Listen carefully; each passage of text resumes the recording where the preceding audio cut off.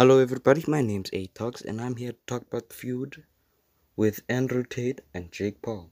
I feel like Andrew Tate has a high opportunity to fight and finish Jake Paul.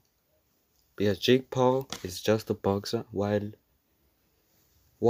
Andrew Tate on the other hand is an MMA fighter. But you all have to see on the match, on the odds, and if they're actually gonna fight for real. But until then, the result remains a mystery. I made talks and hope you like this.